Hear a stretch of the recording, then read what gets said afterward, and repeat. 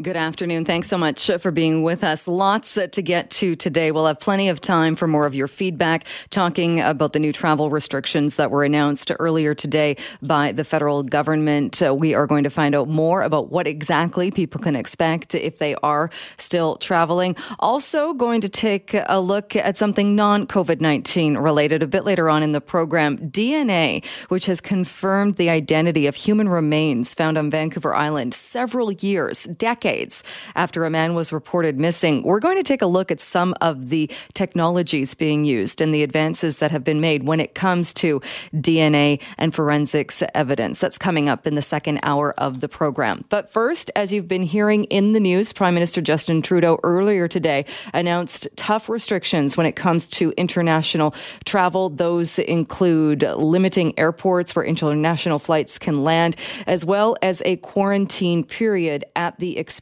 of the traveler. Those with negative test results will then be able to quarantine at home under significantly increased surveillance and enforcement.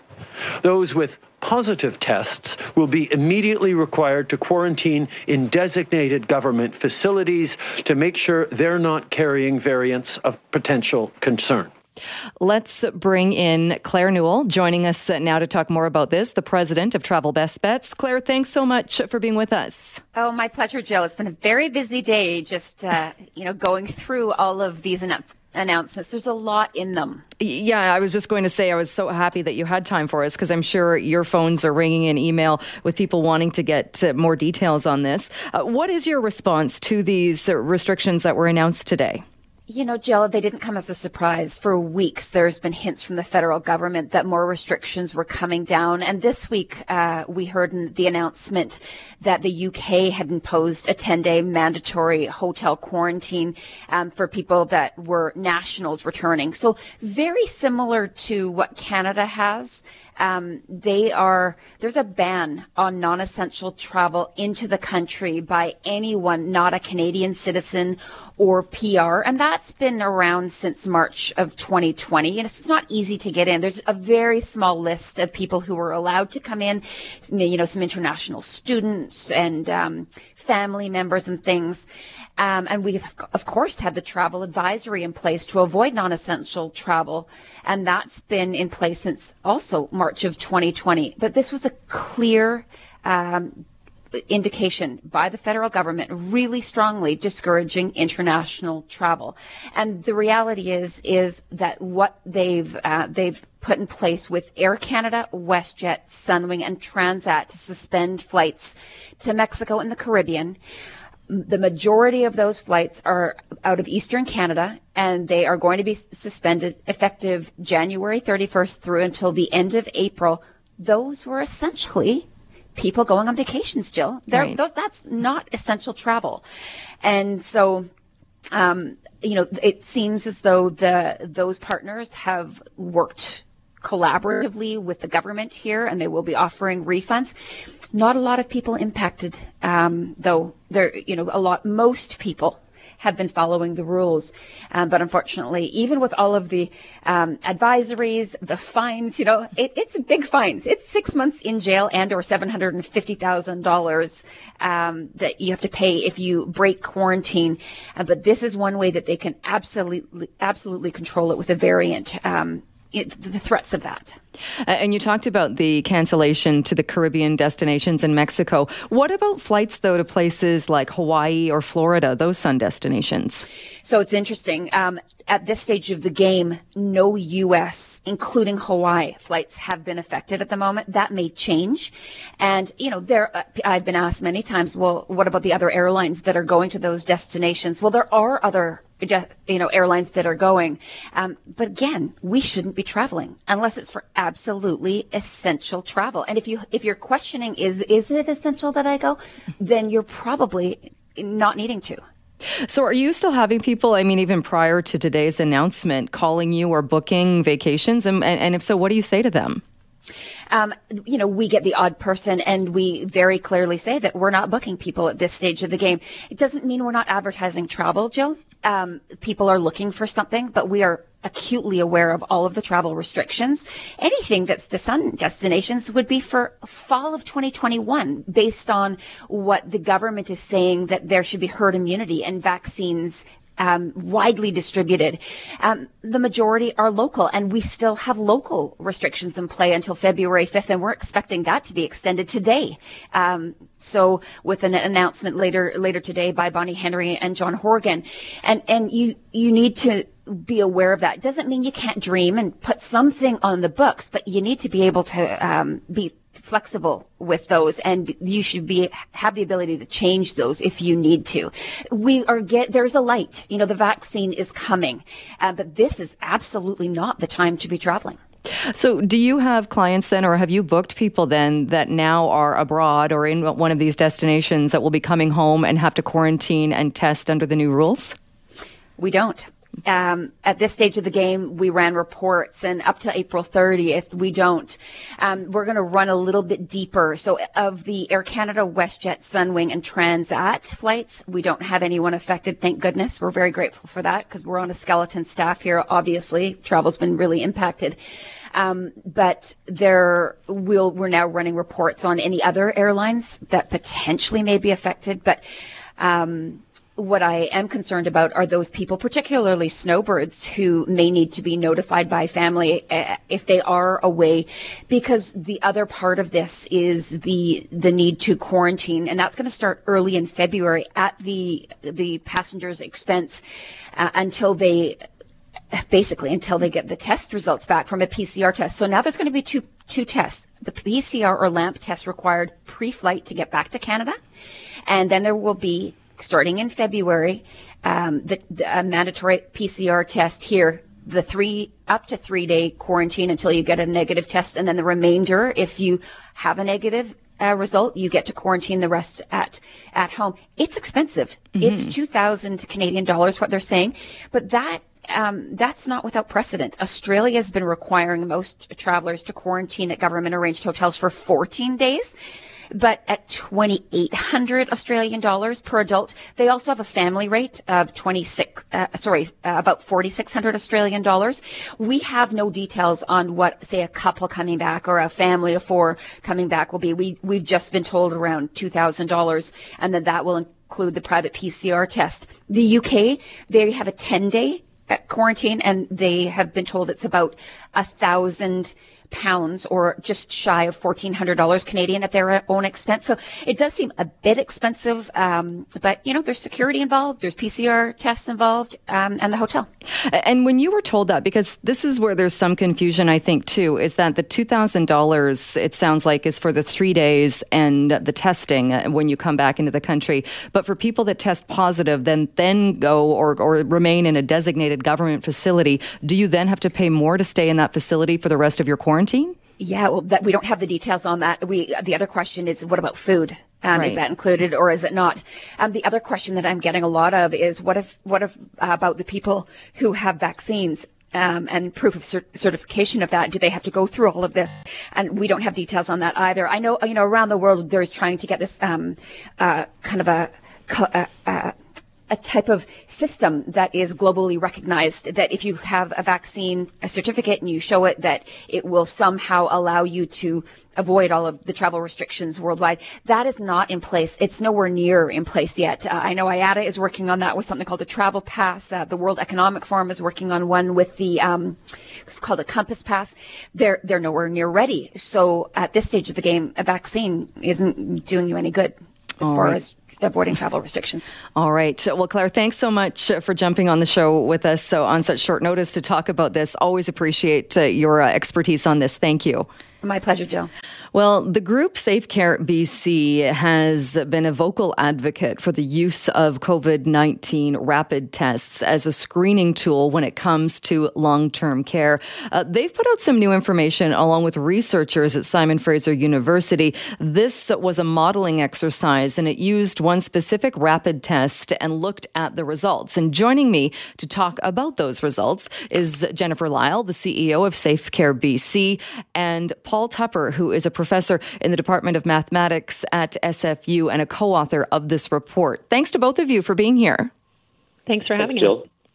Jen Lyle, I'll start with you. And if you can explain a bit about what prompted Safe Care BC to go forward and do this type of investigation.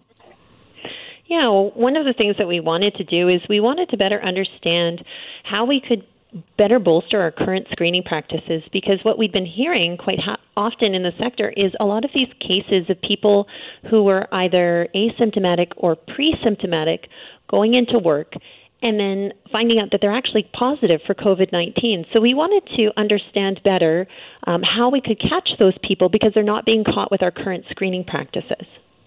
And I'll bring in Paul as well. Paul, can you explain how the modeling worked and what you actually did?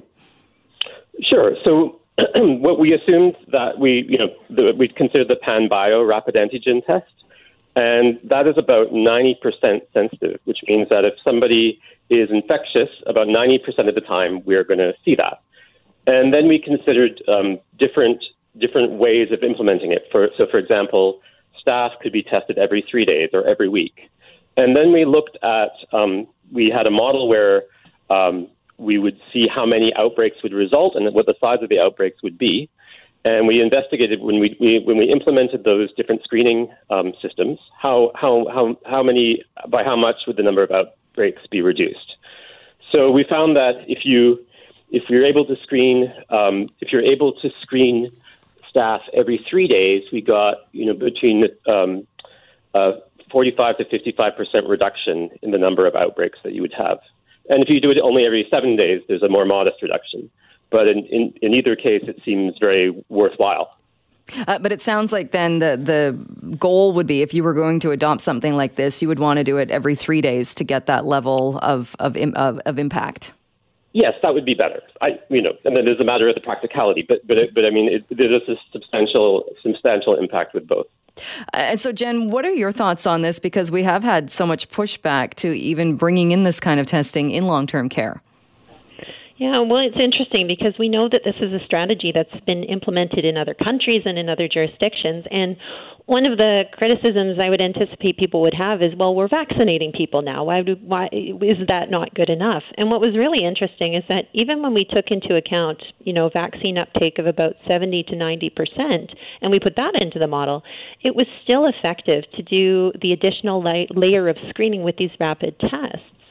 So to me, that speaks to the importance of looking at that as a strategy, because ultimately what we're seeing now is we're seeing multiple instances of people who are either pre-symptomatic or asymptomatic who are unknowingly seeding outbreaks and wreaking havoc in our long-term care homes. And Paul, what do you say then to one of the arguments or criticisms that rapid tests can be considered or are considered not as accurate as the PCR test? That's true, but there's no need to. We're not saying don't do PCR testing. I mean, so we want to do this in addition to PCR testing. So in fact, when someone does get a positive result in one of these tests, of course, the natural thing to do would be to get confirmation from the PCR test. But in the meantime, then that person can isolate, and that person won't go to work. So definitely both. There's a place for both. And I'm guessing, and I think you touched on this, the idea of testing people who are asymptomatic, how important is that? That's very important. So there's estimates that up over half of all transmission of COVID is done when people don't have symptoms. And that's because, when people have symptoms, usually they're more careful. And I mean, if the current system where we only test people that have symptoms worked, then we wouldn't have had all the outbreaks that we've had until now. And so we have to do something different. And we think that this rapid testing is a good start.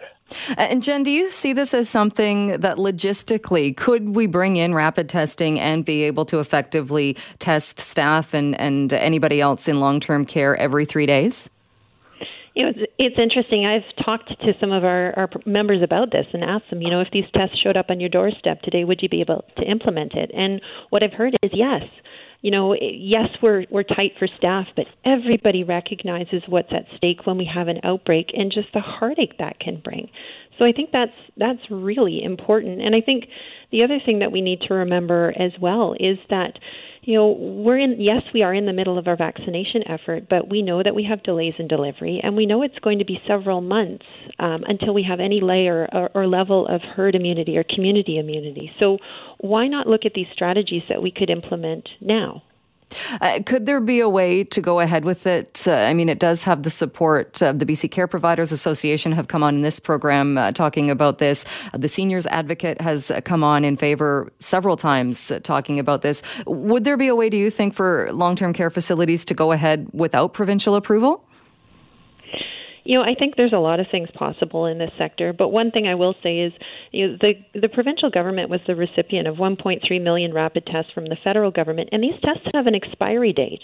It would be a shame for them to sit in a warehouse, collect dust, and ultimately not be used because they hit their best before date. And Paul, I'll end with you asking you again, this is one tool, obviously, in the toolkit. How important do you think this tool is? I think, for long-term care, it's extremely important. If it's possible to reduce the number of introductions of COVID by 50% with this tool, that's very powerful. It's hard to find anything else that's as good as that. But of course, the other important thing is that we keep down numbers of COVID in the community by social distancing and by continuing what we're doing. We have to keep the lower we keep numbers in the community, the fewer introductions there's going to be in long-term care. Right, because remembering or recognizing that this is the test that catches it, it doesn't prevent it. Right, and the test isn't going to catch everything. All right, well, because sorry, go ahead. Yeah, because even if we were doing it every 3 days, there's still a window of opportunity for someone to become infected, and we miss it. But it can make a huge difference. All right. Well, thanks to both of you for coming on the show to share these findings with the show. I appreciate it. Thank you for having me. Thanks very much, Jill. We are continuing to talk about the travel restrictions that were announced earlier this morning. Justin Trudeau talking about quarantine rules that will be put in place and the cancellation of several flights. Air Canada, WestJet, Sunwing, and Air Transat are cancelling air service to all Caribbean destinations and Mexico starting this Sunday up until April 30th. Dr. Anne-Marie Nicol is a researcher at the Faculty of Health Sciences at SFU and joins me on the line now. Thanks so much for making some time for us. Thanks, Jill, for having me on. Do you think the travel restrictions announced today go far enough? I think they're a good first step, but I think it's a step that we probably should have made a while ago, but I welcome the measures. A lot of people are mentioning that, saying exactly that it is a good move, but why didn't we do this months ago? Why didn't we do this when other countries were doing much more when it came to bolstering up the borders? So what can we take from that as far as how does it actually cut down on the transmission of COVID-19? Well, there's a few ways. I think what we need to realize, though, is that this is in the context of new variants that are circulating globally, and they're popping up in countries all over the world. And one of my concerns is that we've restricted travel to Mexico and the Caribbean, but we know that these variants exist elsewhere as well in other countries. So, these are measures to stop importing cases potentially from those regions, but what about the other regions? And what are we really doing to track and stop the spread from those places? What are your thoughts on exactly that we've stopped the flights that connect Canada to Mexico and the Caribbean, but not other sun destinations such as, say, Florida or Hawaii? Exactly. And from the West Coast, I think that many people who are considering, for example, a spring break would look to Arizona or Hawaii first before they would even consider the Caribbean, given how much farther it is away. So it's actually an interesting omission, the United States sort of holiday destinations in the plan. And, perhaps there's further information to come, but this seems, given the surging cases still in the United States, a bit of an omission, yes. And do you think that the quarantine rules will be effective in that, even though we're hearing from the federal government, from the provincial government, that now is not the time to travel, people will still travel, and whether or not they deem it essential, whether it is essential or not. But in making sure somebody takes that PC test and quarantines for the 3 days upon arrival in Canada, waiting for the test results, do you think that's enough to stop if people are, in fact, bringing these variants back? It'll definitely help. Like, we know now there's a number of gaps in the quarantine system. Right now, people are sent home to quarantine at home, but other household members of their home don't have to quarantine. And so even if people are following the rules to the letter of the law, they could still be transmitting the virus to other people. We know the new variants are more infectious. So that's a real problem. And I think that this new quarantine hotel idea will really help damp that down. There's also another test for people who test negative and then will go home, and they're followed up on day 10. And that's really important, too, because we know that some people take a while before there's enough in their system to actually register with a positive test. You can be contagious 2 days prior to even being able to test positive. So, that will definitely help with that gap in our current system. Looking at other countries, though, and we talked about this on the program, such as the UK, where the quarantine is 10 days at a government facility, a hotel, and then you're allowed to go back home as long as you've tested negative. Do you think something like that, although it does seem extreme, would be a better way to go? Because even with the fear of huge fines, the fear of possible jail time, there are likely going to be people who maybe bend the rules of quarantine while waiting for that 10-day test. Yeah, yes, personally, I'd like to see the quarantine extended a bit longer, because then we can have more confidence that a person is truly negative. Pre-symptomatic and asymptomatic spread have been identified as key parts of the continued pandemic. So steps that we can do to reduce exposure during those critical windows is very important. What more do you think could be done? And if we're specifically talking about traveling, and people have been calling in and emailing me as well, asking about interprovincial travel, quarantining within the country of Canada, do you think we need to take more steps? I think we should be talking about it, yes. We've seen some of the bubbles that happened in the East Coast, and personally, that also helped the tourism industry in those regions stay alive. And there's lots of us in British Columbia who would like to travel to places like Whistler and Vancouver Island. And if we felt more confident that the cases were low and we weren't transmitting the virus, it would, I think, in many cases be welcome for the tourism industry. But I also think we need to be considering the land border and using things like rapid test strategies, even for people who are essential travelers or people who on their supply chain industry who are driving trucks across the border, understanding whether or not those are gaps are important, and we're really not doing that yet. Right, because the number was something like 6.5 million people, I think, under that the essential worker designation that have been going across the border throughout this whole pandemic. We take that leap of faith and hope that they're being very careful and following all of the rules as far as distancing, wearing masks and that. But do you think rapid testing would offer a much needed, another layer of protection?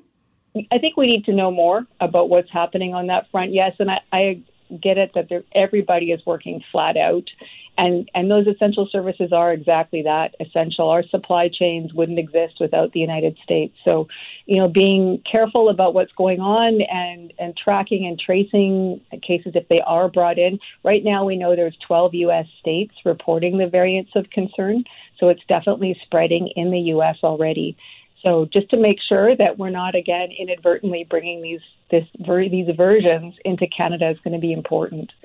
And when we look at the international travel, again, one of the numbers that was put out today was that we can link about 2% of COVID-19 cases in this country to international travel, which seems like a low number. But again, is it the variants that we should be more concerned about? Yes. So in Ontario, we see what happened when just one person with a variant was able to introduce it into a care home. And, that's devastating, and it didn't need to happen. So even if numbers are low, just one introduction can cause a real problem if the virus is more infectious. And we still don't know what the variants of concern are all about or how many of them there actually are. So out of an abundance of caution, we need to be really careful right now. And probably we could have been carefuler even a few weeks ago. All right. We will leave it there for today. Dr. Anne-Marie Nicol, thank you so much for joining us.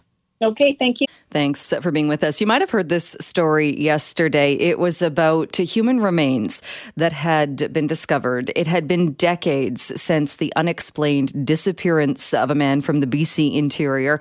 We don't know a whole lot about this individual, just that he was last seen in Coquitlam on May 27th, 1967. Yes, 1967. His family reported his disappearance to their local police.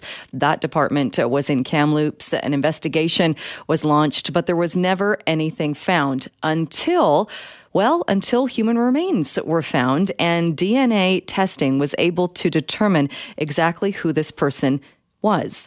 And joining me to talk about this is Steen Hartson, BCIT DNA expert and forensics instructor. Thanks so much for being with us. Not a problem.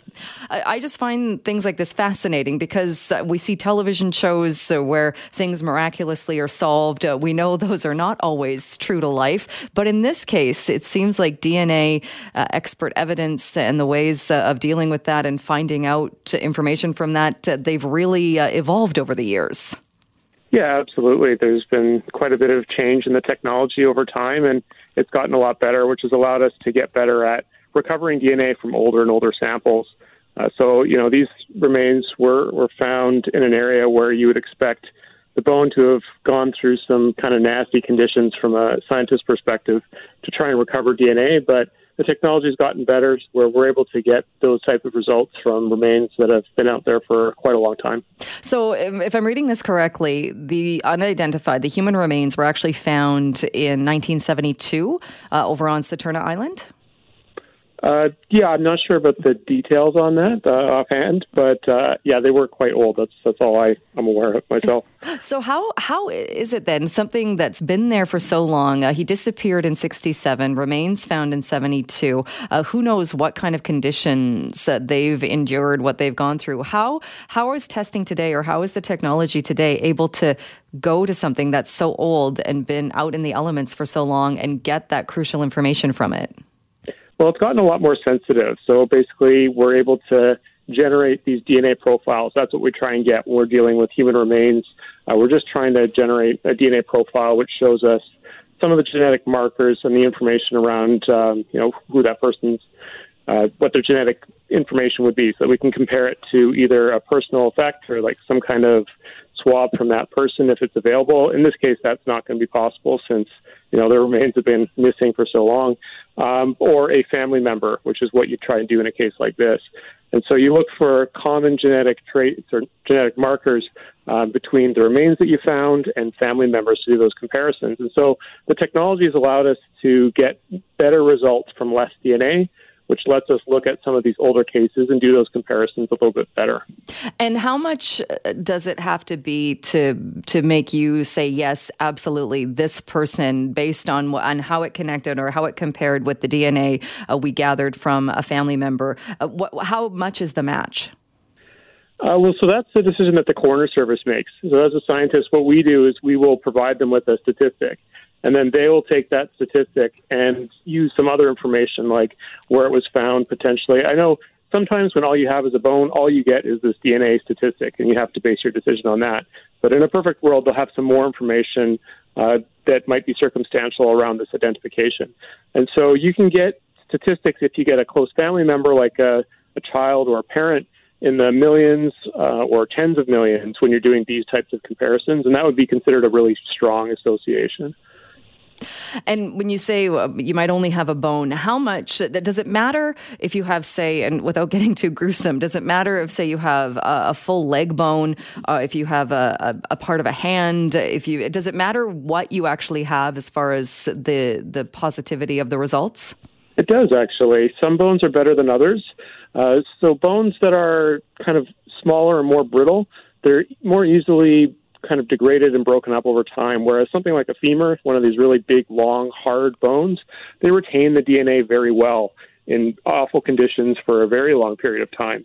So when we're trying to do this type of analysis, we really try and focus on the bones that are going to give us the best chance of results. So we look for long bones like your femur and the leg, or a humerus in your arm, sort of those big, long, thick bones that's what we'd be looking for, yeah. And what is it that gives you the information? Is it the bone itself? Is it where the marrow is or was, or is there a part of it that you're looking for?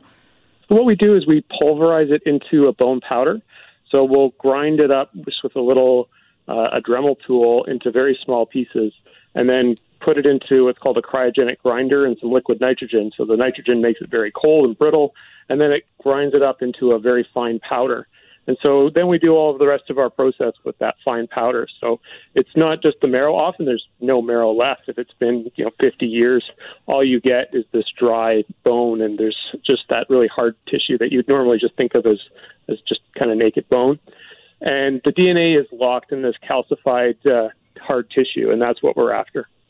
And this only works, obviously, if you have a DNA sample from a family member or from somebody else. So how important is it in these investigations then, I guess even early on, to make sure that there is a sample taken and something to cross-reference? Yeah, it's critical. So if you can get, a sample from that person, so if they've just gone missing and you can get something like a toothbrush, then that makes life really easy for an investigator, because you can do a direct comparison between the remains that are found and this profile from a toothbrush. And then you can get these statistics in the trillions and quadrillions, really, really high numbers that really leave no doubt that it's the same person. So those are much better than trying to use family members, but often that's not possible. And so the closer the family relationship, the better the statistic, which means the stronger the match and easier it is for a coroner service to make that ID.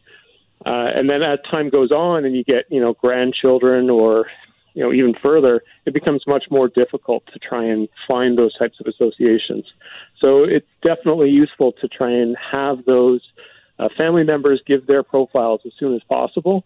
And the coroner service does a great job of trying to pull all those together and keep a database that allows them to try and search these remains as they come up against all the different family members who've reported lost loved ones. And I know we've seen cases of this as well with the different websites where people can trace their family history and their background, and it actually leading to helping with criminal investigations. Do you see more of that happening as it becomes, the technology continues to advance and you and people that do what you do are able to do this kind of testing? Yeah, it seems to be the way things are trending. Obviously, whenever you're dealing with kind of database and genetic information, there's privacy concerns. And so those are something that always have to be taken into consideration when you're making these types of databases and doing these types of comparisons. But as that data becomes more widely available and you see things like public databases like the Ancestry.com and 23andMe type things that may be available for use down the road, I can see that being more widely used, especially for humanitarian purposes like identifying unidentified human remains. That's often the last chance for some of these people to find out what happened to a loved one. And I think, most people would support that type of work. And do you think we're at the point, or will we know when we're at the point where we've discovered everything that we need to know about DNA evidence and tracing it and matching it? Or is there still, do you think, advances to be made? There's still stuff changing all the time, actually. It's always like any other, technological field, it's rapidly changing. And, forensics is a little bit slower than some of these other fields because we have to keep up with the courts. Anything that gets done, and especially forensic evidence, has to be heavily researched and validated to make sure it's working properly so that you can stand the scrutiny of any kind of court evaluation. But it is still rapidly changing, and new technologies are coming out all the time, and I expect that to continue, and it'll just keep getting better and more sensitive, and hopefully make it easier to make these types of identifications and identify all the different individuals in the province who haven't been identified yet. Are there still cases or examples of where the match just isn't strong enough for you or the person doing that to call it? Yeah, there are, I don't know the exact number, but I think it's close to 200 current open unidentified cases where they've got remains where they haven't been able to identify them to a specific individual. So there are still quite a few open cases like that. All right. Well, it is a fascinating field. We'll leave it there for today, but thank you so much for joining us to talk about this. Yeah, not a problem.